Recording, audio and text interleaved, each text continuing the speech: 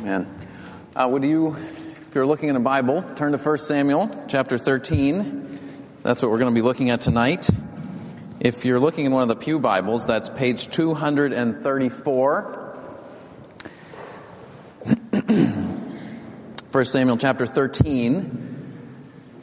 It's a bit of a long chapter, so we're going to read it section by section and go through it. But as you're turning there, let me ask you this question. Have you ever been spiritually tested? Been a situation where you're put under pressure? You find yourself in a situation where trusting and obeying God seems like the hardest thing in the world to do. Maybe you're dealing with a difficult or even a toxic environment at work where your coworkers are constantly gossiping or cursing or cutting people down or slacking off or lying to the boss or whatever, and if you don't join in with what they're doing, you feel isolated. You get ostracized. Or maybe when you go home or go back to wherever you're staying, there's somebody who provokes and irritates you. Maybe it's your roommate who never cleans the bathroom, never washes the dishes, always says, I'll do it next weekend. Maybe it's your brother or sister who always criticizes and teases you. Maybe it's your husband or wife who has some annoying habit that they don't seem to care enough to stop. One of your kids is in a particularly difficult stage, or somebody else is just getting on your nerves all the time, and it just seems to go on, and it doesn't seem to get any better. And so you're tempted to lash out in anger or to withdraw in bitterness because you feel frustrated and disrespected. Maybe you're battling an addiction. Drugs, alcohol, pornography, compulsive eating. And you're dealing with cravings. And the cravings feel overwhelming. And maybe your sponsor or your accountability partner is falling into the same stuff as you. Maybe they've fallen off the wagon completely. And maybe you think it's just not worth it to fight anymore. Maybe I should just give in. Indulge a little bit. Now, in this passage, what we see is King Saul being tested, put under pressure. So let's read. Chapter 13, I'm going to read verse 1 to 8 to start. Saul lived for 1 year and then became king. And when he had reigned for 2 years over Israel, Saul chose 3,000 men of Israel. 2,000 were with Saul in Michmash and the hill country of Bethel, and 1,000 were with Jonathan in Gibeah of Benjamin. The rest of the people he sent home, every man to his tent. Jonathan defeated the garrison of the Philistines that was at Geba, and the Philistines heard of it. And Saul blew the trumpet throughout all the land, saying, "Let the Hebrews hear." And all Israel heard it said that Saul had defeated the garrison of the Philistines, and also that Israel had become a stench to the Philistines. And the people were called out to join Saul at Gilgal. And the Philistines mustered to fight with Israel 30,000 chariots and 6,000 horsemen and troops like the sand on the seashore in multitude. They came up and encamped in Michmash to the east of Beth-aven. When the men of Israel saw that they were in trouble, for the people were hard pressed, the people hid themselves in caves and in holes and in rocks and in tombs and in cisterns. And some Hebrews crossed the fords of the Jordan to the land of Gad and Gilead. Saul was still at Gilgal, and all the people followed him, trembling. He waited 7 days, the time appointed by Samuel, but Samuel did not come to Gilgal, and the people were scattering from him. Now, what we've seen in the last few chapters of this book is Saul rising to power. So he was chosen by the people, he was anointed by the prophet Samuel, and he was used powerfully by God to defeat Nahash in chapter 11, who is the king of the Ammonites, who is coming against the people of Israel and attacking them and causing all kinds of chaos. At the beginning of chapter 13, he begins his reign as king. The first verse is sort of a typical verse that's used in the rest of the Old Testament where it talks about the kings, where it says they lived for so many years and then they became king and were reigned for so many years. Now, if you have different translations of chapter 13, verse 1, there's a little question about how many years exactly did he reign. I'm not going to get into that right now. If you want to ask about that in the question and answer at the end, I can explain that a little bit more. Acts chapter 13 says he reigned 40 years in total. It seems like perhaps this is just saying this happened 2 years after he started to reign. But anyway, how long he reigned is not that important.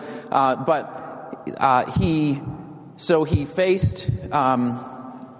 let's see. Back in chapter 11, right, he had faced Nahash, king of the Ammonites, coming in from the east, and God had used him to push him back. But now the Philistines were coming from the west. So he'd been attacked from one side, and then he got attacked from the other side. And so verse 2 tells us he gathered an army, not a huge army, but a decent one, and sent the rest of the guys home to be with their families. Verse 3 goes on, his son Jonathan is Saul's son, won the first victory over the Philistines. The Philistines got mad, and so Saul called all the people to join him. So basically, they have these enemies who are coming at them, and Jonathan wins this little victory, and so they get even madder. It's like stirring up a hornet's nest. And so Saul says, let's come together. And then verse 5, we see that the Philistines are this huge army. 30,000 chariots, 6,000 horsemen, troops like the sand on the seashore, too many to count. I mean, just imagine yourself. You know, Saul has 3,000 people, or maybe it's 3 companies of people, but 3,000 people, and he faces 30,000 chariots, 6,000 horsemen, and so many troops they can't even count. He's totally outnumbered. And so the people get afraid. Verse 6 and 7, it says some of them basically play dead. They go hide in caves and tombs and cisterns. They try to hide in the ground because they're just totally freaked out. Some of them ran away. They go east across the Jordan River. So they basically ran away. And then the people who stayed with Saul at Gilgal, it says they were trembling with fear. So facing this overwhelmingly powerful enemy and feeling like, how in the world are we going to defend ourselves? In verse 8, we see what Saul does. So first he waited. Verse 8 says he's waited 7 days, the time appointed by Samuel. Now, Samuel was the prophet of God who had anointed Saul king, leader of the Israelites. And Samuel and Saul were meant to lead the people of Israel sort of as a team. Samuel would basically hear God's word and give the direction to Saul, and Saul would lead the people of Israel in carrying it out. Sort of like we have different branches of government, and the president is sort of the executive office to carry out what the legislator and the judiciary decides. A little bit like that. So Saul and Samuel were supposed to work as a team. And Saul was supposed to listen to Samuel because Samuel was the prophet who was hearing God's word. And it seems like Samuel had made an arrangement with Saul. So if you'll actually look back at chapter 10, verse 8, this is a little bit further back, but Samuel says to Saul in chapter 10, verse 8, he says, "Go down before me to Gilgal, and behold, I am coming down to you to offer burnt offerings," that was offerings of dedication to God, and sacrifice peace offerings to celebrate God's provision. Then he says, 7 days you shall wait until I come to you and show you what you shall do. So it seems like there's a similar arrangement going on here. Samuel basically said, wait for me. You know, if there's big trouble, I'll be there within 7 days. You know, that was pretty fast when you're traveling the way they did back then. So Samuel would come within a certain time and give Saul directions, then Saul would carry it out. That's how they would lead as a team. But verse 8 says, Samuel didn't show up. And it seems like it was the middle of the 7th day. Saul's thinking, man, the people are afraid. Some of the people have run away. Some of the people are hiding in caves. And the people who are with me are completely afraid. And Samuel's not showing up, and he said he'd be here. Here's where we see Saul being tested. because he knows what he's supposed to do. He's supposed to wait for Samuel to come. That was the plan that God had made with him, that Samuel had made as the prophet of God. But he's in a situation where he's put under pressure. He's got enemies coming from the outside, and then he's got his own people who don't believe, they're just losing hope. So what's he going to do? Well, and think about that. Have you been in a similar situation? You feel pressure from the outside. You feel pressure on the inside. You feel pressure from the people who you think are close to you and are on your team, and some of them seem to be turning tail and running away. And you think, what am I going to do? Verse 9. So Saul said, "Bring the burnt offering here to me, and the peace offerings." And he offered the burnt offering. As soon as he had finished offering the burnt offering, behold, Samuel came. And Saul went out to meet him and greet him. Samuel said, "What have you done?" And Saul said, "When I saw that the people were scattering from me, and that you did not come within the days appointed, and that the Philistines had mustered at Michmash, I said, now the Philistines will come down against me at Gilgal, and I have not sought the favor of the Lord. So I forced myself and offered the burnt offering." And Samuel said to Saul, "You have done foolishly. You have not kept the command of the Lord your God, with which he commanded you. For then the Lord would have established your kingdom over Israel forever. But now your kingdom shall not continue. The Lord has sought out a man after his own heart, and the Lord has commanded him to be prince over his people, because you have not kept what the Lord commanded you." And Samuel arose and went up from Gilgal. The rest of the people went up after Saul to meet the army. They went up from Gilgal to Gibeah of Benjamin. Now, when you first read this, you read verse 9, you might think, so why does it matter that Saul offered the burnt offering? I don't get it. Why does Samuel get so mad at him? Right? It just doesn't seem to make sense to us. Why does he offer the burnt offering anyway? But the problem was, Samuel and Saul had a clear arrangement.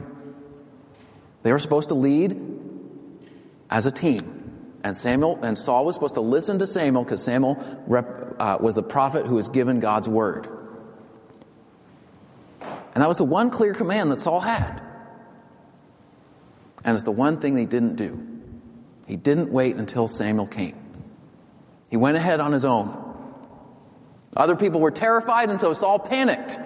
And sometimes fear can lead us to do all kinds of foolish things. And that's what Saul did. What Saul did is he took matters into his own hands, and he did what Samuel was supposed to do, to offer the burnt offering. The burnt offering was basically a sacrifice of dedication or consecration to God, sort of expressing submission to God. The problem was, he was making this offering, going through this ritual that was supposed to symbolize submission to God, but he wasn't following the directions of Samuel, who had said, "Wait till I come and I'll tell you what to do."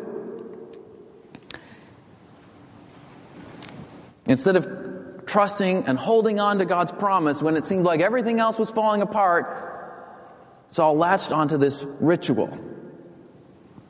And he believed that the ritual, the burnt offering and the peace offerings, was the key to winning the victory. Sometimes that's what fear can drive us to do. It can drive us to latch on to rituals or even superstitions. Even some things that God hasn't commanded us to do at all. But we hold on to these things. Lucky charms. Whatever it might be. Little patterns, things that make us feel some kind of peace.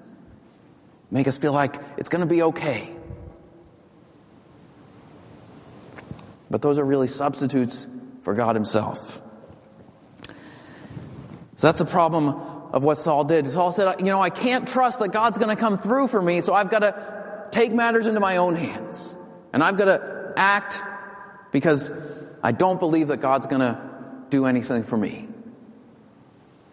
And that was the beginning of Saul's downfall. You see, what Saul did here, he did the very same thing that Adam and Eve did way back in the Garden of Eden. You know, the one clear command that God gave Adam and Eve was what? He said, you can eat any tree, but don't eat from this one tree, the tree of knowledge of good and evil. And if you eat of it, you will surely die. And then Adam and Eve are going for a walk one day, and they happen to be going near the tree, and Eve gets into a conversation with this serpent who says, who says you shouldn't eat from this tree? You won't really die. Actually, it'll make you wise. It'll make you like God. It'll give you something that you don't have already. And so she listens to that serpent and she says, well, let me judge for myself. The fruit looks good. Looks like it'll give us wisdom. Looks ripe. Let me try it. Adam's standing right there beside her, and she gives some to Adam. Adam's been just quiet the whole time, and he eats it too. And what happens? Everything falls apart. Because that was the one tree that represented that God was the owner of the garden. And they were trying to take over God's place as the owners of the garden instead of just the managers. And everything fell apart after that. Right? They ran away and hid. And God came to them and said, where are you? Just like Samuel came to Saul with a simple question, what have you done? And then, just like Adam, Saul starts making excuses. Right? What did Adam say? She made me do it. The woman you gave me, she made me do it. That's what Adam said back in the garden. What does Saul say here? Verse 11. The people were running away. You didn't come. You were late. So I didn't want to wait for you any longer. The Philistines are coming to get me.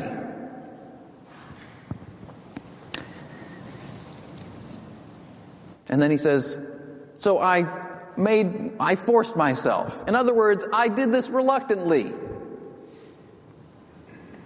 Saul makes all kinds of excuses. He blames everybody else. The Philistines, Samuel, his own people, he blames everybody else. He doesn't take responsibility. He doesn't confess his sin. He doesn't say, I'm sorry. I was wrong. That's the one thing he doesn't say.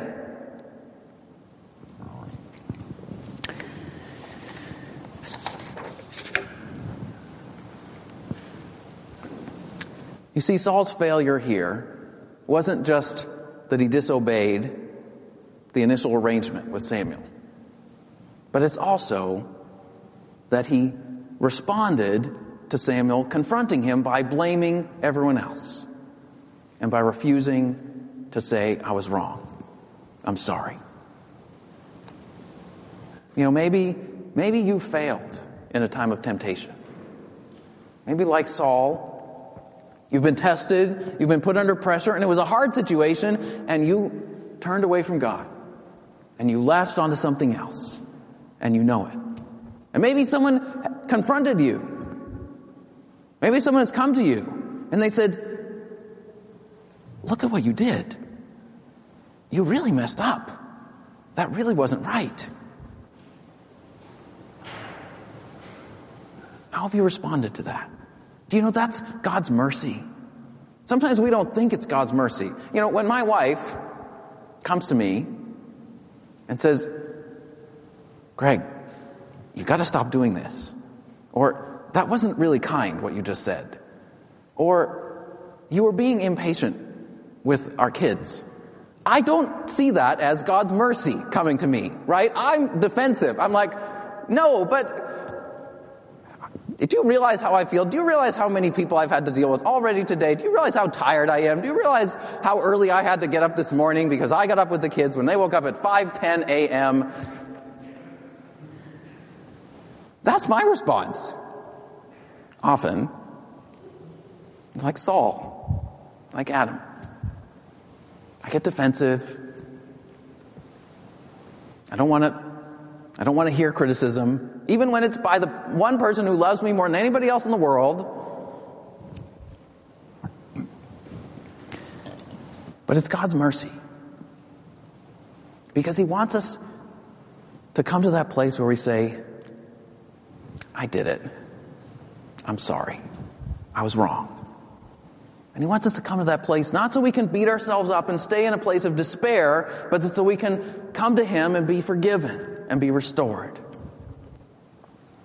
That's the good news.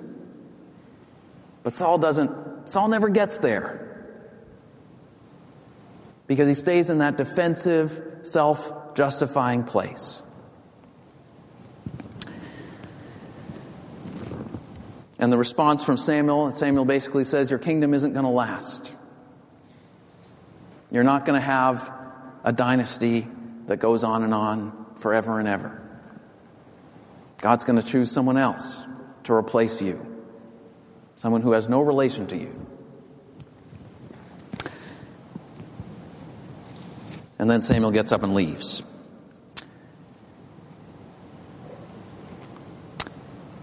Let's go on and read the rest of the chapter, starting at the end of verse 15. We'll see the results of Saul's response. Saul numbered the people who were present with him, about 600 men, compared to 3,000 at the beginning. So it's a lot smaller by then. And Saul and Jonathan his son and the people who were present with them stayed in Gibeah of Benjamin, but the Philistines encamped in Michmash. And raiders came out of the camp of the Philistines in 3 companies. One company turned toward Ophrah, which was in the north, in the land of Shual. Another company turned toward Beth-horon,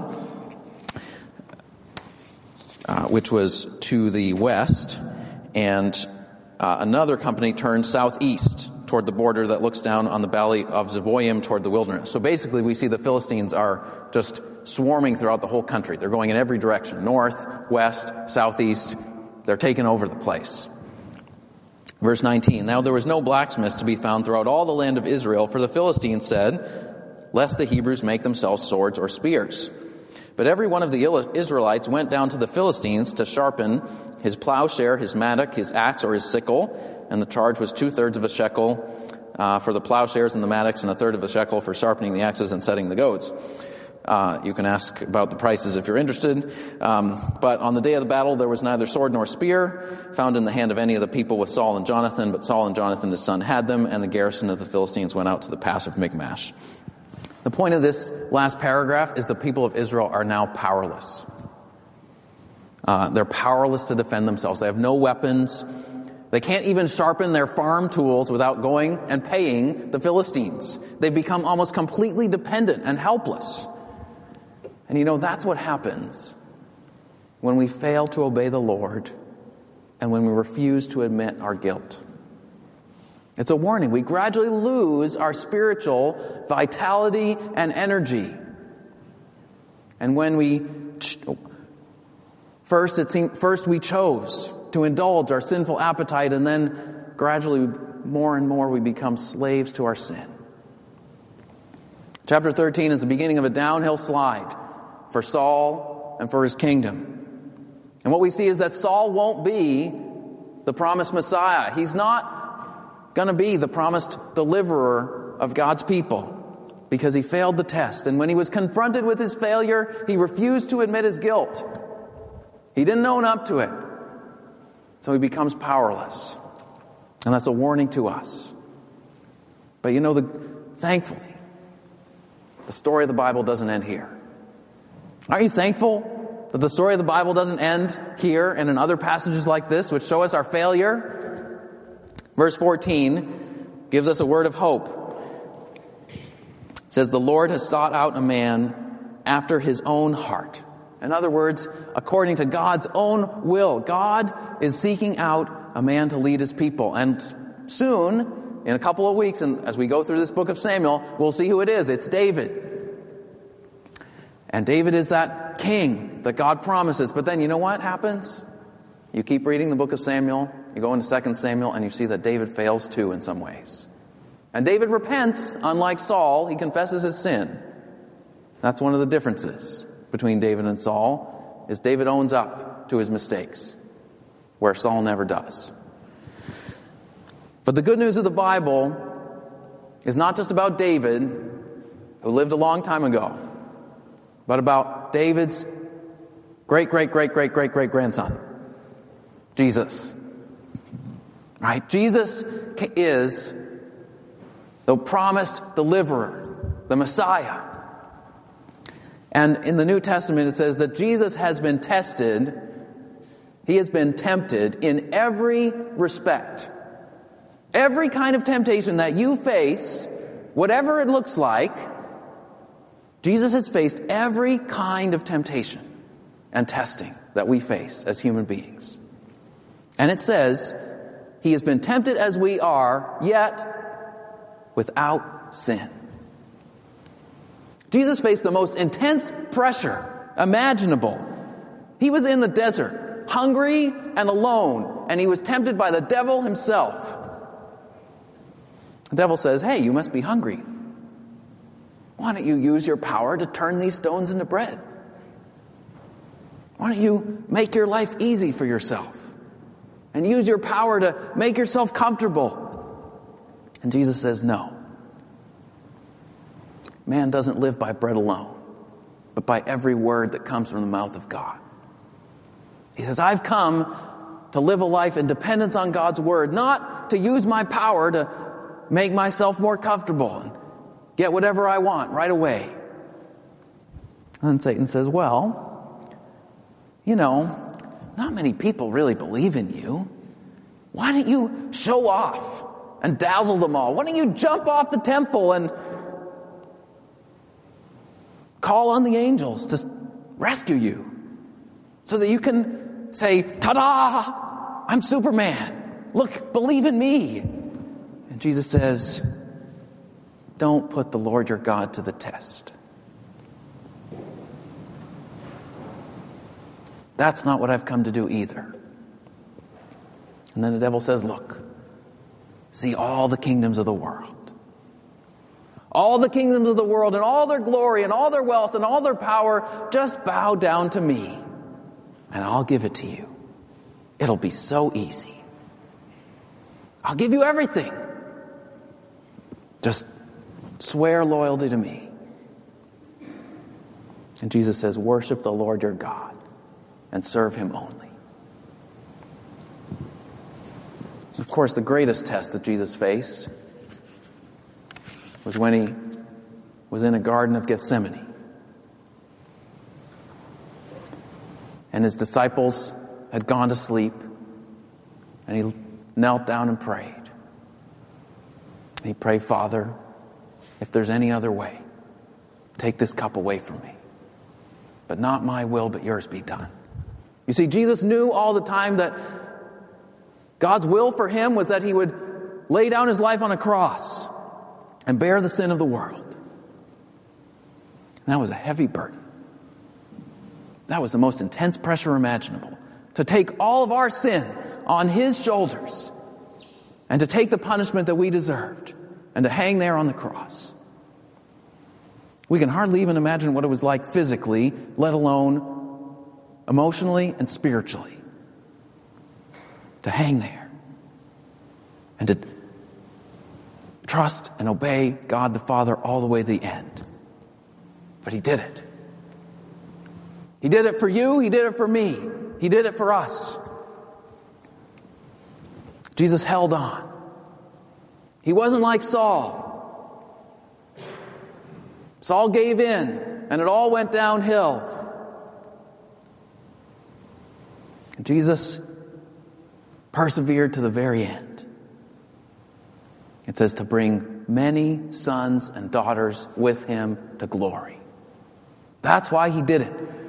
To bring us with him to glory. So that our sins could be forgiven And so we could be brought from death to life. So we could be brought out of the pit and into his presence forevermore. So Hebrews says this. It says, we don't have a high priest who is unable to sympathize with our weaknesses, but one who in every respect has been tempted as we are, yet without sin. So let us then with confidence draw near to his throne of grace, that we may receive mercy and find grace to help in our time of need. So let me come back to the question I asked at the beginning. Where are you being spiritually tested? Is that work? Is it at home or wherever you're staying right now? Are you feeling impatient like Saul and wondering if God's ever going to do anything for you? You know, Jesus, if you have turned to Jesus and put your faith in him, the Bible says he will never leave you nor forsake you. When you walk into work tomorrow morning or whenever you go there, Jesus is living in you by his Holy Spirit. You are not alone. When you have to deal with all that gossiping or cursing or dishonest behavior or whatever you're dealing with at your work, Jesus is right there with you. You are not alone. And he will strengthen you and he will empower you to be faithful to him and to put your hope in him and know that you are not alone there. Or maybe it's at home or wherever you're staying. And the people around you, the people you're living with, just drive you up a wall. You know, do you know that Jesus knows how that feels like? Because Jesus dwells within every Christian believer. Do you know what Jesus has to deal with every day? Think of all the worst things you've said in the last year. All the crazy things you've done. Or that you've seen other people do who believe in Jesus. Jesus has had to deal with all of those very personally because he lives in those people. And he doesn't give up on us. He's patient with us. And sometimes he sends someone to confront us and say, "What have you done?" But he says that to us out of his love. Because he loves us and he's going to bear with us. And he's going to carry us through. So that's the kind of Savior we have. That's the kind of King we have. Not a king like Saul here, but we have King Jesus. Let's pray.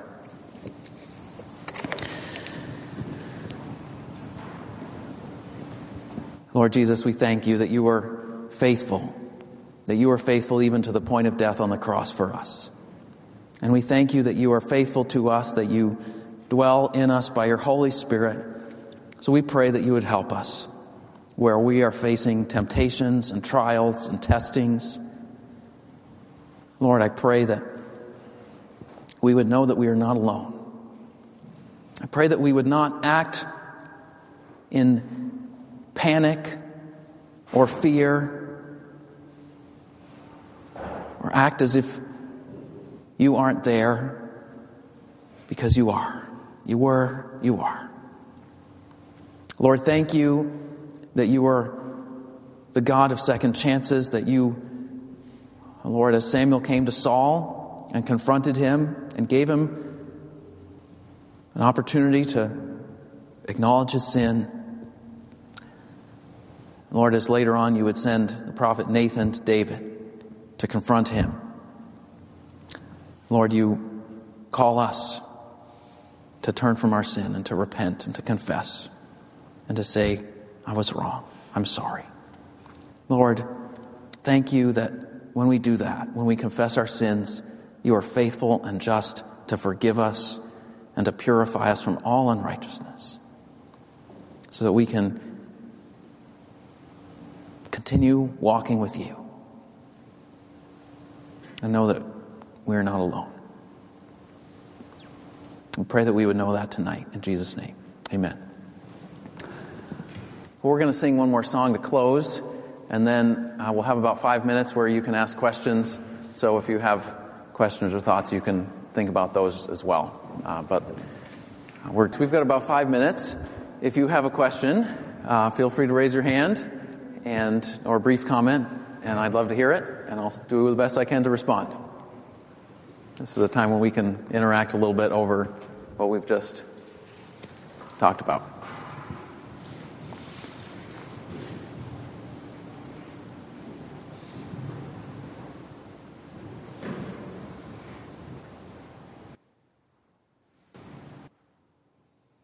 Any questions? Anyone?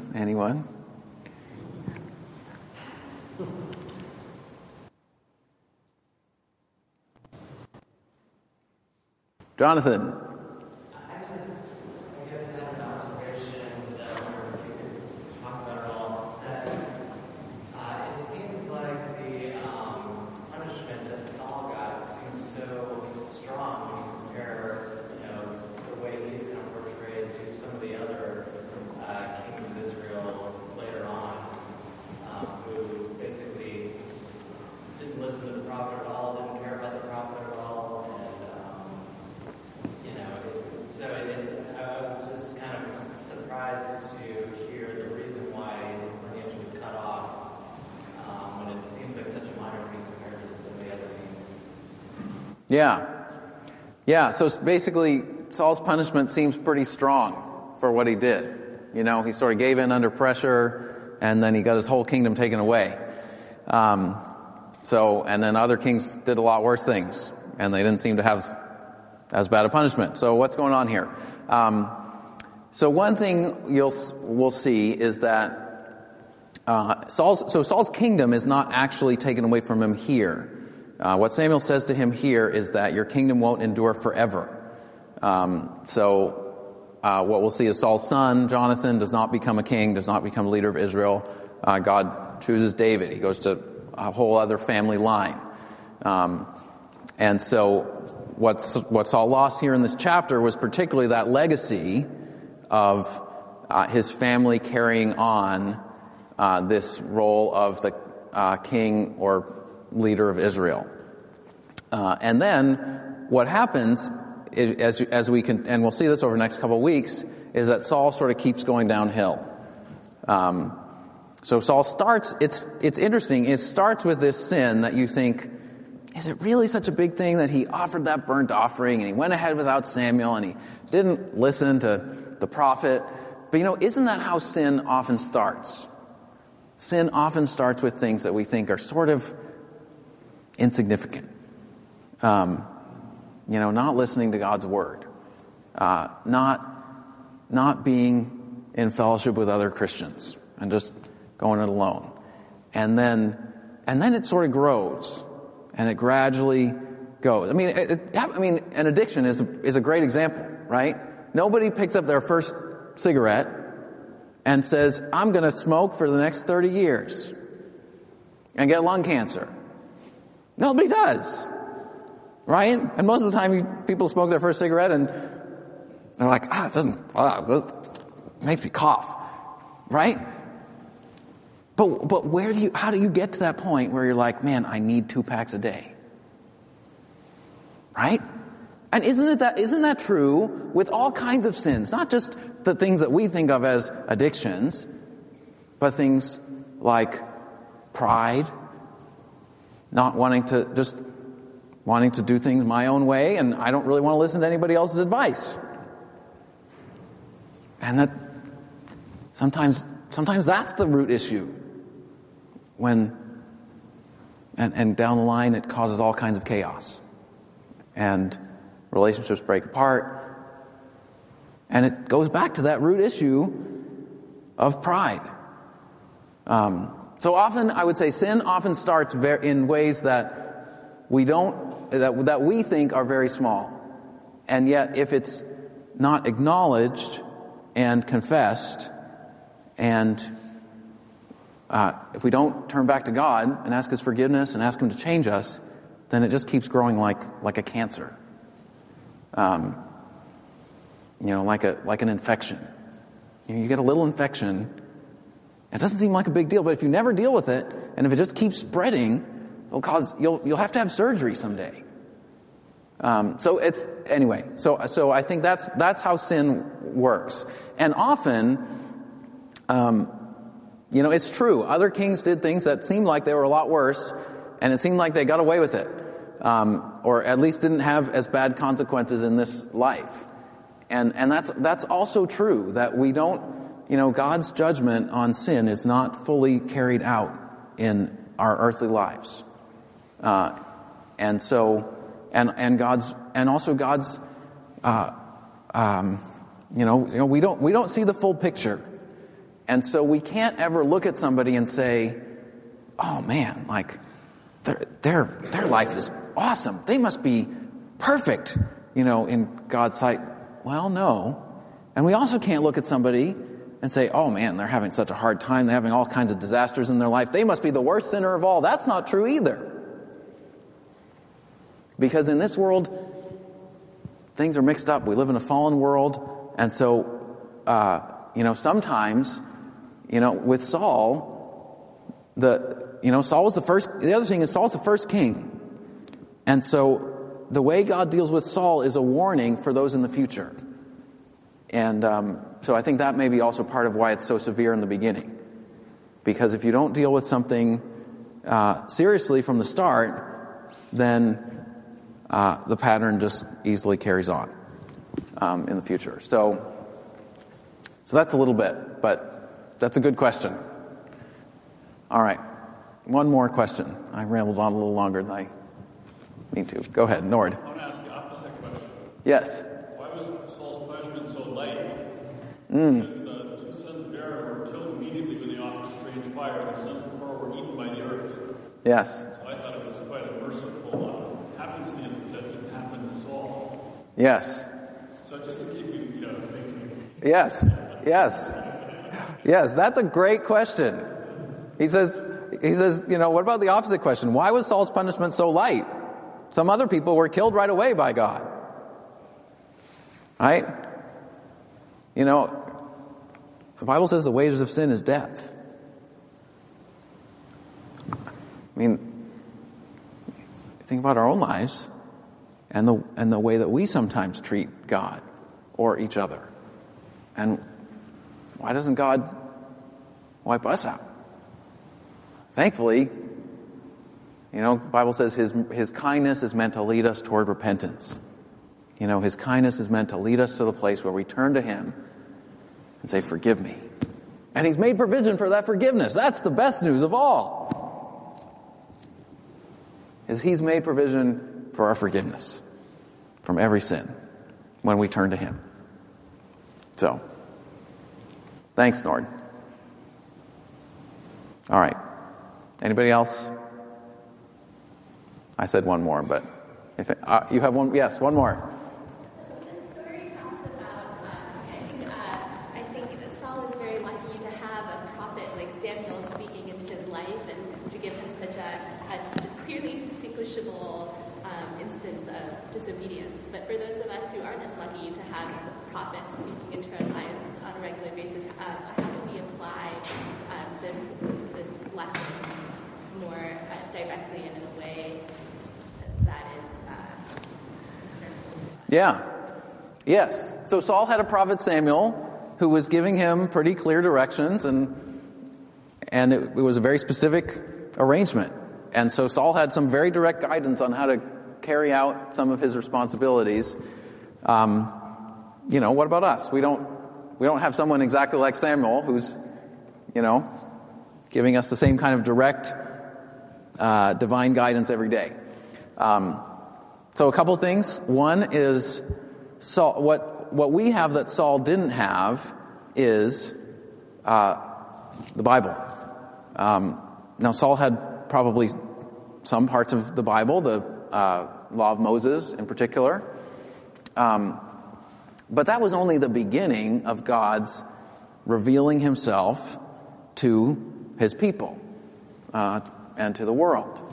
And so what we have with the whole Bible, showing the story of not just God's dealings with the people of Israel, but also how his plan for Israel was fulfilled in Jesus. So we have so much more in here than Saul had back then. So one application would be, let's really take seriously and dig into what God has said to us in the Bible. Because it's a great blessing that we have it, and that it's so available to us. And that wasn't true for Saul, and even less for the people of Israel. Let's see. In terms of more specific guidance, the other thing I would say is that there's a lot of even with the people who heard, even with Saul or with David or with Abraham or people who heard the voice of God in the Bible in the Old Testament, if you look at how many times even someone like Abraham, who heard the voice of God quite a few times directly, there's probably like 10 recorded instances in the Bible where Abraham heard the direct voice of God telling him to do something. But Abraham lived for 130 years. So think about that. That would have been maybe and the first time was when he was about 70, probably. So from 70 to 130, he heard the voice of God 10 times. That's on average once every 6 years. So most of his days, even someone like Abraham who heard the voice of God, most of his days, he had to carry out his life in response to what God had already said, not with a new special word every day. So